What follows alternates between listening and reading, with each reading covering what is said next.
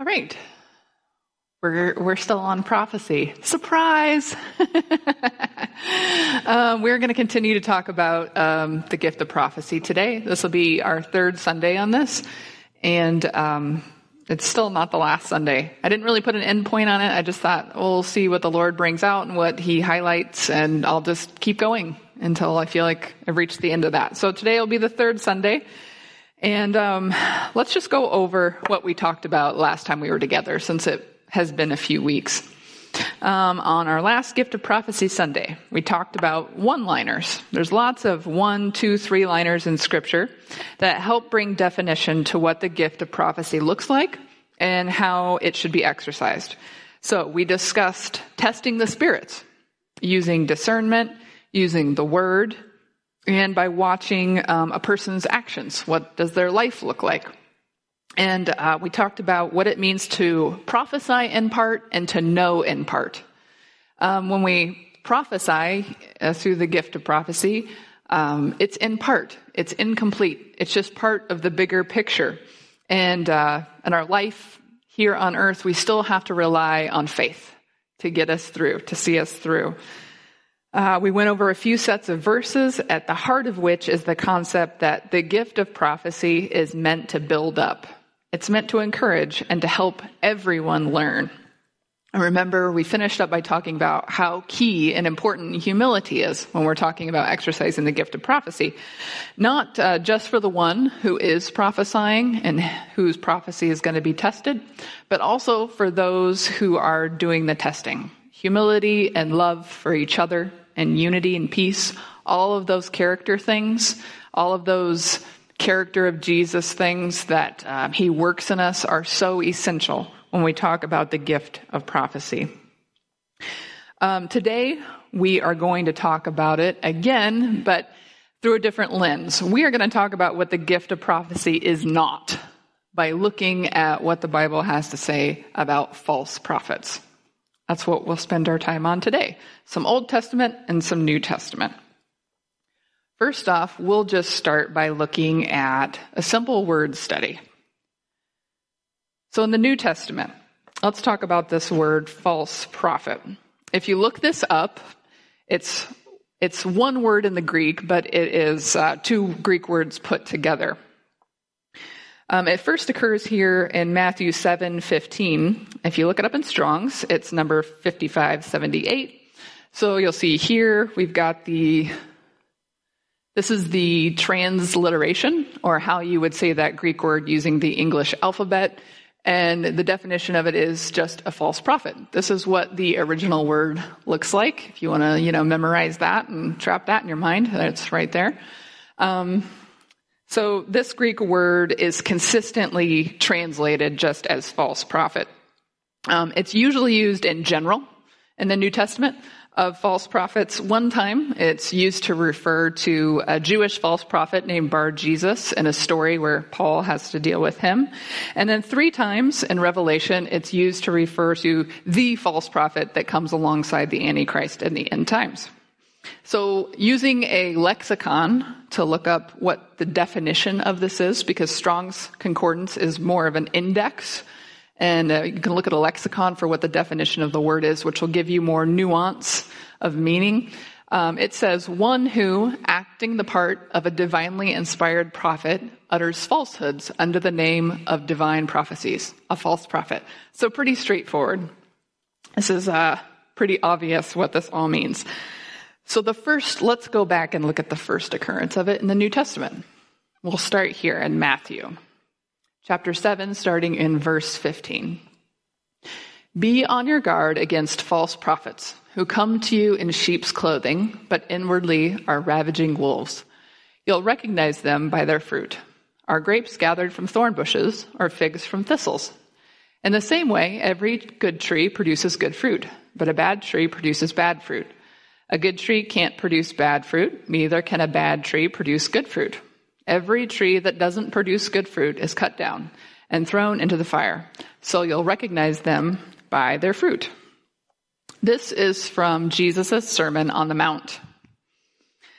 And false prophets here are portrayed as disguising themselves. And they disguise themselves to look like a sheep so that they can infiltrate the sheep pen. That's how they get in. So to be disguising yourself like a sheep, it has this connotation of innocence. And you'll look really harmless, just like all the other sheep. Very innocent looking. But their true motivation is very different. Inwardly, they are ravagers, like a wolf. Their true motivation is to devour the flock for their own gain. There's a couple nuances in this word ravenous that describes the wolf. There's this connotation of violence, to do violence to other people. And there's also this connotation of greed, to have a disregard for how what you do harms other people because you're so self-interested in what you want to get. So that's what that whole ravaging wolves picture is. They're in it for themselves, and there's no regard for anyone else. They're disguising themselves to steal and exploit the innocent for their own gain. And since a false prophet comes with all the pretense of the real thing, since they're disguised in sheep's clothing, Jesus says we have to examine their fruit. This fruit, it can be referring to what's the truth that they profess. Does that line up with Scripture? There's a place in Deuteronomy where Moses says, if a prophet comes to you and does all these signs and wonders, and then says, come, let us go follow other gods, you know that that is not a true prophet. Do not follow them. So that's just a simple, straightforward thing. What's the fruit of what they say? Is it truth? But I think the fruit that he's talking about most likely here is the fruit of their lives. The fruit of character, the fruit of a life changed by Jesus. I'm not talking about perfection, because everybody makes mistakes. This is something that takes time. Every tree produces fruit. It's just going to happen. Things produce fruit, whether good or bad, they just do. So this test, it takes time. It takes time, but its results are unmistakable. Jesus here, he reminds his listeners that they know better. He says, you know better than to look for grapes and thorn bushes. You know better. When you see the fruit, you will know. Over time, if the fruit produced is bad, it's an indicator that the tree is bad, regardless of what its bark looks like, or how big it's gotten, or how many beautiful leaves it has. He says, you'll know if you see that the fruit is bad, that the tree is bad as well.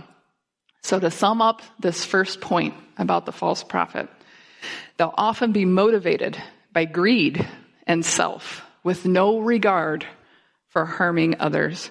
They may appear to be real, the real thing, but over time, rotten fruit will show itself. So that's the first point. That is not what the true gift of prophecy does. Matthew has 4 instances of this word false prophet. The other 3 all really have a similar kind of spin. They all sort of say the same thing. So we will just look at one of them. We'll look here at Matthew 24, starting in verse 22.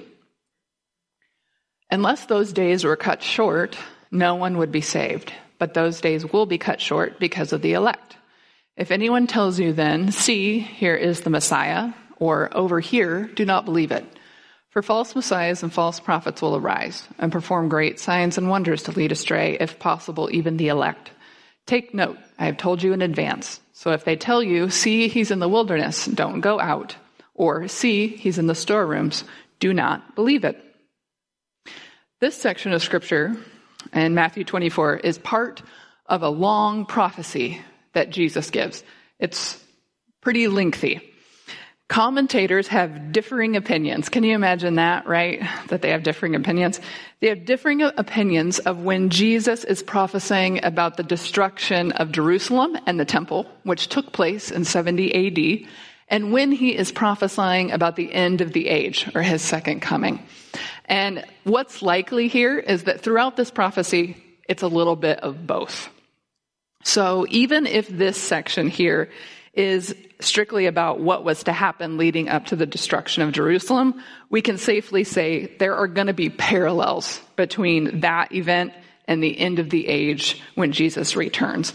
We read many places in the Bible about perilous times coming and how those will be times of great tribulation and struggle, and there will be false prophets and all these different kinds of things. So we can still look at this with value and application to the end of the age, which is what we're going to do. So it says that false prophets will arise and perform great signs and wonders. So imagine if that happens. If your testing is just surface, if it's just based on how stuff looks, you're going to be led astray. He's warned us in advance. He warned us in advance so we could begin to take up that defensive position and test the things that appear to be true, rather than just receiving everything that looks the way we think it should look. We take up that position. So note the circumstances in which this is occurring. It's a time of chaos. It's uncertainty. It says that if those days weren't cut short, it would be really, really, really bad, but they were. They are. So there's this uncertainty, this scarcity, this instability. And people are desperate. They become desperate in times like that, right? We've already seen a lot of that type of behavior. So they're just all the more likely to be looking and looking and looking in their desperation and so ready and poised to seize on a false salvation. That's a perfect setup, right? So when they hear, he's over here, he's over there, the temptation to go run to that false salvation and cling to that, and especially when it's accompanied by signs and wonders, that's really intense. Like, that's a lot. So what's the antidote to that? Just as a little side note here, what's the antidote? It's wisdom, which we're talking about, but also it's peace. Peace is going to be like this defensive shield. It's like an insulator because it's going to keep you steady instead of freaking out and running to all these different things. So to sum up this point, the false prophet can demonstrate signs and wonders, but only with the intent of leading people astray, rather than with the intent of building up to the fullness of Christ and demonstrating the love and power of Christ. Their intent is to lead astray and to gain for self. Let's move on to Luke. So this is a simple one. It's just a one-liner, but I drew in some stuff from the Old Testament too, which gives us a good narrative description of what's being talked about here in Luke chapter 6. Woe to you when all people speak well of you, for this is the way their ancestors used to treat the false prophets. So it's saying, woe to you when people speak well of you. Wait a second. Now, don't we read that even Jesus grew in favor among men? That's true, right? So obviously there were some people that spoke well of Jesus. And when you have good and virtuous character, there's going to be people that speak well of you. And that's good. Proverbs talks about a good reputation and how that is a favorable thing. So we've got to get a little below the surface here. We have to ask, why do people speak well of a person? Is it because of their honorable and virtuous character? Or is it because that person tells them everything they want to hear and helps them justify their selfishness by comforting them and saying, oh, it's okay. You got God. He's right along with you. You just keep doing whatever you want, whatever feels good to you. If that's why people speak well of someone, that's the kind of thing that we want to see. It also doesn't follow that just because people speak ill of you, that you're like a true prophet. That it also doesn't follow that just because you seek to be rejected all the time by being an extremely thorny and difficult person, that's not what we mean either. Maybe you just are a thorny and difficult person, and that's why people speak ill of you. So let's look at this story from King Ahab's life to kind of define this better. This is from 1 Kings chapter 22. So the king of Israel gathered the prophets, about 400 men, and asked them, should I go against Ramoth Gilead for war, or should I refrain? So he's trying to figure out, he's got Jehoshaphat here and they're going to go to war together. And Jehoshaphat's like, hey, we should seek out some prophets here and find out what they say before we commit to this. And Ahab's like, okay, I'm going to go along with this. So it says that they replied, march up and the Lord will hand it over to the king. But Jehoshaphat asked, isn't there a prophet of the Lord here anymore? Let's ask him. So he's seeing this and he's like, something is fishy here. These guys seem like yes men. Like they're just telling him, oh yeah, go do that. The Lord is with you. And Jehoshaphat is like, there's got to be somebody here that's a true prophet. So the story goes on. The king of Israel said to Jehoshaphat, there is still one man who can inquire of the Lord, but I hate him because he never prophesies good about me, but only disaster. He is Micaiah, son of Imlah. So the story goes on a little bit further down here. And this is where we end up. So he went to the king. This is the prophet that Ahab hates. So he went to the king, and the king asked him, Micaiah, should we go to Ramoth Gilead for war, or should we refrain? Micaiah told him, march up and succeed. The Lord will hand it over to the king. But the king said to him, how many times must I make you swear not to tell me anything but the truth in the name of the Lord? So what I think is happening here is that Micaiah is highlighting the ridiculousness of the yes men by just repeating what they're saying. Oh yeah, just go on up. And Ahab knows that that is not really what he means. So he goes on to say, so Micaiah said, I saw all Israel scattered on the hills like sheep without a shepherd. And the Lord said, they have no master. Let everyone return home in peace. So the king of Israel said to Jehoshaphat, didn't I tell you he never prophesies good about me, but only disaster? So this is a great example of what I'm talking about. King Ahab, he has his bevy of false prophets. They tell him what he wants to hear. They reassure him. And they helped him justify his godless ways by lying to him and telling him that God was still with him. They validated his unrighteousness by speaking falsely for God, and he favored them because of it. He spoke well of them because of that. Now, the one true prophet he hates because that prophet exposes him with the truth of the situation. Ahab does not have the Lord's favor. So to sum up this point, what's the fruit of a supposed prophet's ministry? If people show them favor or not, why? Do they tell people whatever they want to hear? Do they encourage people to fleshly living? Or do they prophesy to the building up into the fullness of Christ, not compromising the truth?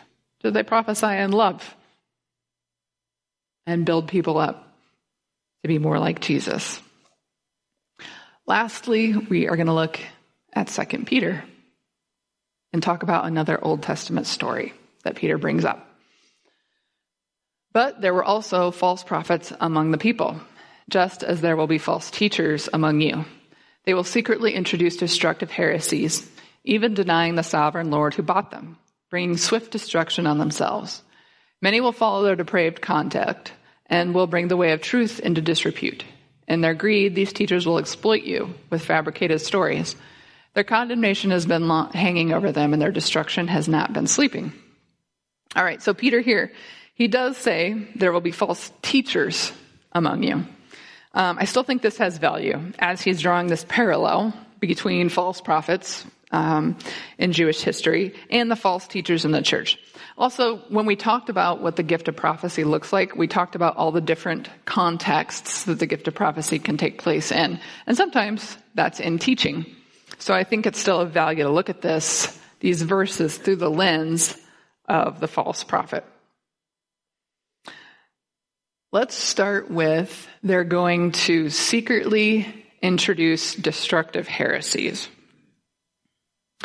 So main thing to point out here, how do they come in? They come in secretly. They come in, what this means is alongside other things. So it's not obvious immediately when these things come in. So it might look like, well, a bunch of true things are being taught. There is this seed of some destructive heresy that is brought in alongside that. It's introduced purposely and cleverly alongside all of that other teaching while people are preoccupied with other elements of what's being said. These false teachings will be such as those that even deny the master who bought them. So if you think about that, think about the verse that says that you were bought with a price and that you are not your own. To deny the one who paid that price for you is to say, I'm my own and I can do what I want. And if you look at this word here, depraved, right here, their depraved conduct. When you look into what that means, it has undertones of sexual immorality and sensuality. And there's this other word here that I think fits it perfectly. It's licentiousness, which just sounds like a big nonsense word, but it has an important root right here. What do you recognize? This is the word license. So to say, you didn't buy me, I'm my own, I belong to myself, is to say, I have license to do whatever I want. And that's essentially licentious behavior. And so that is what they encourage. That's what they bring about. And there's many ways to do that. People can do that in word, in what they say, or people can say all the right things and they can do it in deed. How do they live? How do they encourage other people? Do they draw other people away from the Lord and encourage them to this depraved sensuality, which is what's being talked about here? All right, so this doesn't just affect them, right? It'll be to their own ruin, he says, but not just them. It'll be for the ruin of those who follow them. It says there'll be many that follow them in their depraved ways.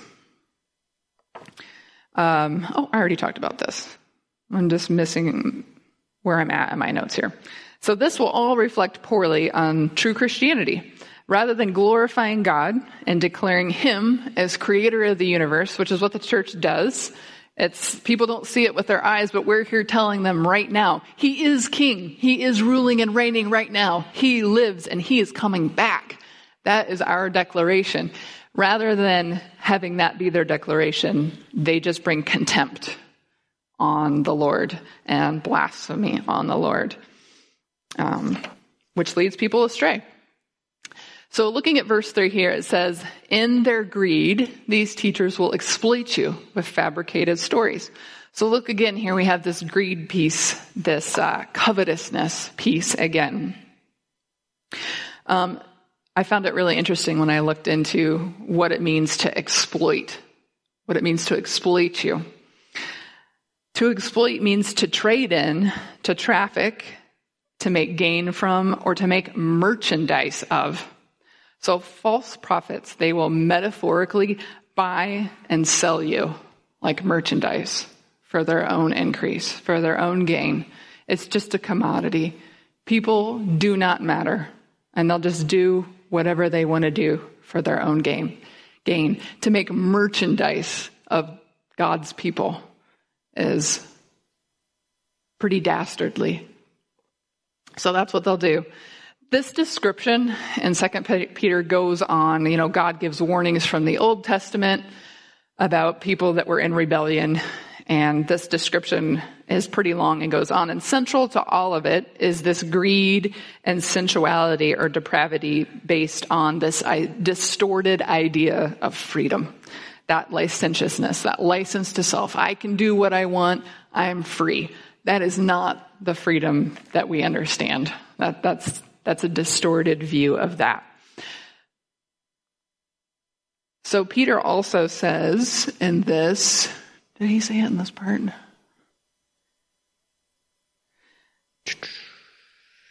In 2 Peter 2:15, Peter says, they have left the straight way and wandered off to follow the way of Balaam, son of Beor, who loved the wages of wickedness. What's the story of Balaam? If Peter says that they've gone the way of Balaam, what's the way of Balaam? You guys familiar with that? You're probably really familiar with the donkey part, right?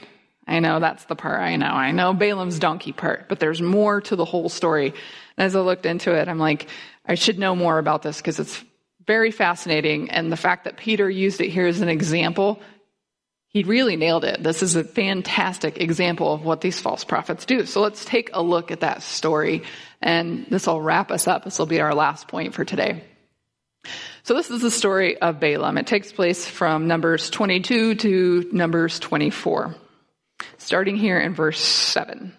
The elders of Moab and Midian departed with fees for divination in hand. They came to Balaam and reported Balak's words to him. He said to them, "Spend the night here, and I will give you the answer the Lord tells me." So the officials of Moab stayed with Balaam. Then God came to Balaam and asked, "Who are these men with you?" Balaam replied to God, "Balak, son of Zippor, king of Moab, sent this message to me. Look, a people has come out of Egypt." He's talking about Israel. "A people has come out of Egypt, and they cover the surface of the land. Now come and put a curse on them for me. I may be able to fight against them and drive them away." So this king in Moab is afraid of the people of Israel, because they are so numerous and they're coming up to his land, and he wants to do something to try to, he doesn't feel like he can overwhelm them by force, so he feels like he's got to take some other steps to take these people out. So he's asking Balaam, come and put a curse on these people. So then God said to Balaam, "You are not to go with them. You are not to curse this people, for they are blessed." So Balaam got up the next morning and said to Balak's officials, "Go back to your land, because the Lord has refused to let me go with you." So the first part I want to point out here is right here, where it says, the men came, and God says to Balaam, "Who are these men with you?" Why do you think God asked that? Did he ask because he doesn't know? Does he really need Balaam to tell him who these people are? That's not why he asked. God does this. There's examples of him doing this in other parts of the Old Testament. There's an echo here. So when Hezekiah invites the envoys from Babylon to come and see all of his treasures, he shows them out of pride. And then later they come and they capture all of that. God says to Hezekiah, because he's doing wrong, he says, "Who are these men that you're bringing here?" What he's doing is he's asking a question to awaken Balaam's conscience. Who are these men? He's saying, knock, knock, like, you're already going wrong. You've already accepted this. You're already going wrong. So he's trying to awaken his conscience to what's happening. And notice that Balaam doesn't go, but he also doesn't tell them that Israel is blessed and can't be cursed. He's just like, "I can't go with you." I feel like he's just got his foot in the door just a little bit, not being 100% truthful. That Israel is blessed and can't be cursed was the final answer for this whole thing from God, but Balaam did not accept that. So they go away and they come back. They return and they ask for the same thing, but this time they return with officials that are of a higher rank. And they're more desperate. They tell Balaam, "The king is willing to give you anything that you want." So he's shown these higher officials that are coming to petition him and told, "You can have whatever." And so rather than saying the final answer has already been given, he says, "All right, why don't you stay? I'll see if the Lord will say something different." His heart and his intentions are wicked.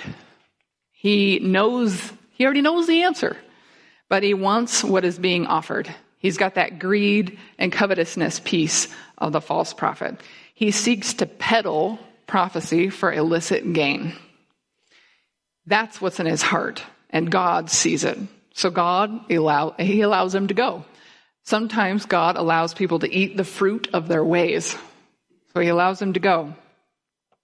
And you know what happens? He goes to all these different places, and he tries to curse Israel. He goes to all these different high places and looks over them and tries to curse them, but it doesn't work. Rather than cursing Israel, he blesses them over and over. And the king of Moab keeps going like, "Why are you doing this to me?"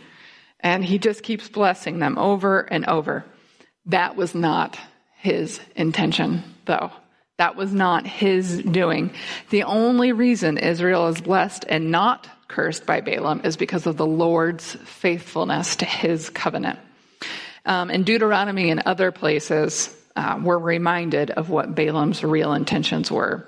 In Deuteronomy, it says, "Yet the Lord your God would not listen to Balaam, but he turned the curse into a blessing for you because the Lord your God loves you.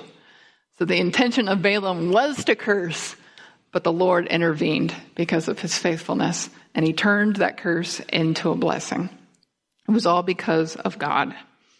So the cursing doesn't work. That's plan one. It doesn't work. But Balaam wasn't done with his destructive ways. Immediately following this story of blessing and cursing from Numbers 22 to 24, we get Numbers 25. And how does that start? It starts by saying, while Israel was staying in the acacia grove, the people began to prostitute themselves with the women of Moab. The women invited them to the sacrifices for their gods, and the people ate and bowed in worship to their gods. So Israel aligned itself with Baal of Peor, and the Lord's anger burned against Israel. How do you suppose that happened? That follows right after the story of Balaam. How do you suppose that happened? The exact conversation isn't recorded, where Balaam suggests to Balak that the way to ruin Israel is to entice them through sensuality, is to entice them with these foreign women that will draw them into this idol worship. It's not recorded, but it's talked about in a few places, and one of those is Revelation 2:14. But I have a few things against you. You have some there who hold to the teaching of Balaam, who taught Balak to place a stumbling block in front of the Israelites, to eat meat sacrificed to idols, and to commit sexual immorality. So at some point, Balaam used this idea, introduced it to the king of Moab. He used sensuality to lead Israel astray. So you've got that greed piece, and you have this depravity and sensuality, licentiousness piece. And he leads them away from a devotion to God. And this part works. He also, think about how he introduced that. Well, all the eyes, even the story, is on the blessing and the cursing from the high places. And this big story of this, here comes this little seed of destruction that's whispered in the secret places. If you just entice them with sensuality, you will be able to defeat them. He introduces it through the side. It's very clever, the secretive scheming. I mean, this is just one guy. This is just one false prophet. And he is massively destructive. Numbers 25 here, this is the first time that we get the mention in the Old Testament of the god Baal. And Baal is going to become the primary competitor with Yahweh for Israel's devotion for the rest of the Old Testament. And this is the first time we read about him, is that this story of Balaam. Massively destructive. And also 24,000, it says, die as a result of the Baal idolatry. And this is just this one false prophet's doing. He has a hand in introducing this. So we really do have to take up that defensive position and watch out for our flock and protect truth as it's been shared with us through the word. And we have to be on the lookout for those things and testing all things, because it can really be massively destructive. That's all for today. And next time we will wrap up and talk about the body and how it functions together, all the different parts working together. And we'll also talk about more about character, because that's involved in all the spiritual gifts. And today, we aren't going to have a closing song, so after I pray, you will all be dismissed. Let's go ahead and pray. Lord, this stuff still exists today. There's still people that are interested in themselves, and they don't care about other people. They don't have your love for others in their hearts, Lord, and they're imposters. Lord, help us to discern truth. Help us to be loving and merciful, graceful, but also shrewd and prudent. Help us to recognize when there are people infiltrating and trying to lead us astray, Lord. We trust you. We know that we hear your voice, and we believe that you're going to lead us in everything, Lord. And we thank you so much for that faithfulness, and that you're going to save us, rescue us from those things, Lord. We just trust you and believe you. And thank you for all that you're doing, Lord, and all that you've done. And I also just pray, Lord, that you would stir up in us those true gifts of prophecy, Lord. Help us to walk in those, to exercise those, Lord. Help us to build up the body to maturity and to the fullness of Christ. In Jesus' name, amen.